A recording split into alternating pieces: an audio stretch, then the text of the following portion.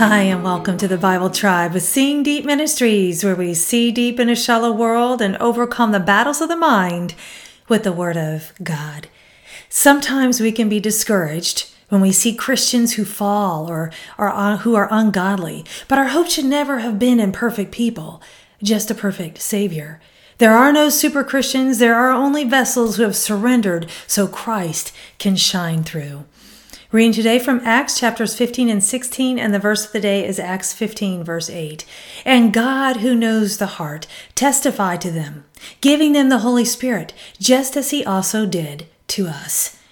In context, the Judaizers were coming to make sure the new Gentile Christians understood that they had to be saved their way, which was the legalistic way of the Old Covenant. They came to the congregation in Antioch and taught that Gentiles may become Christians, but only after first becoming Jews and submitting to all Jewish rituals, including circumcision. Paul reminds us in the verse of the day of the great leveler. We are all on the common ground of grace, given the gift of the Holy Spirit.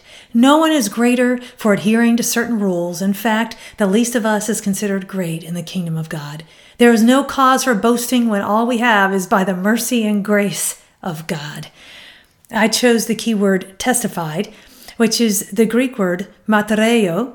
This word means to be a witness, to bear witness, testify, to affirm that one has seen or heard or experienced something, or that he knows it because taught by divine revelation or inspiration.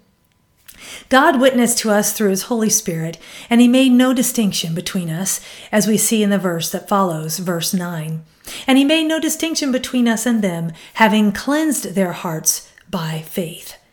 Thought of the day. We might miss being saved if we don't see our need of it. Application. Thank God for opening your eyes today. Let go of judgment on others who might be struggling in their faith and pray for them instead. Don't put stumbling blocks in front of others that would suggest that they have to measure up to any other standard other than Christ alone and what Scripture has said through Jesus. Go with God and his precious word, friends. Tune in tomorrow as we head back into the book of 1 Peter.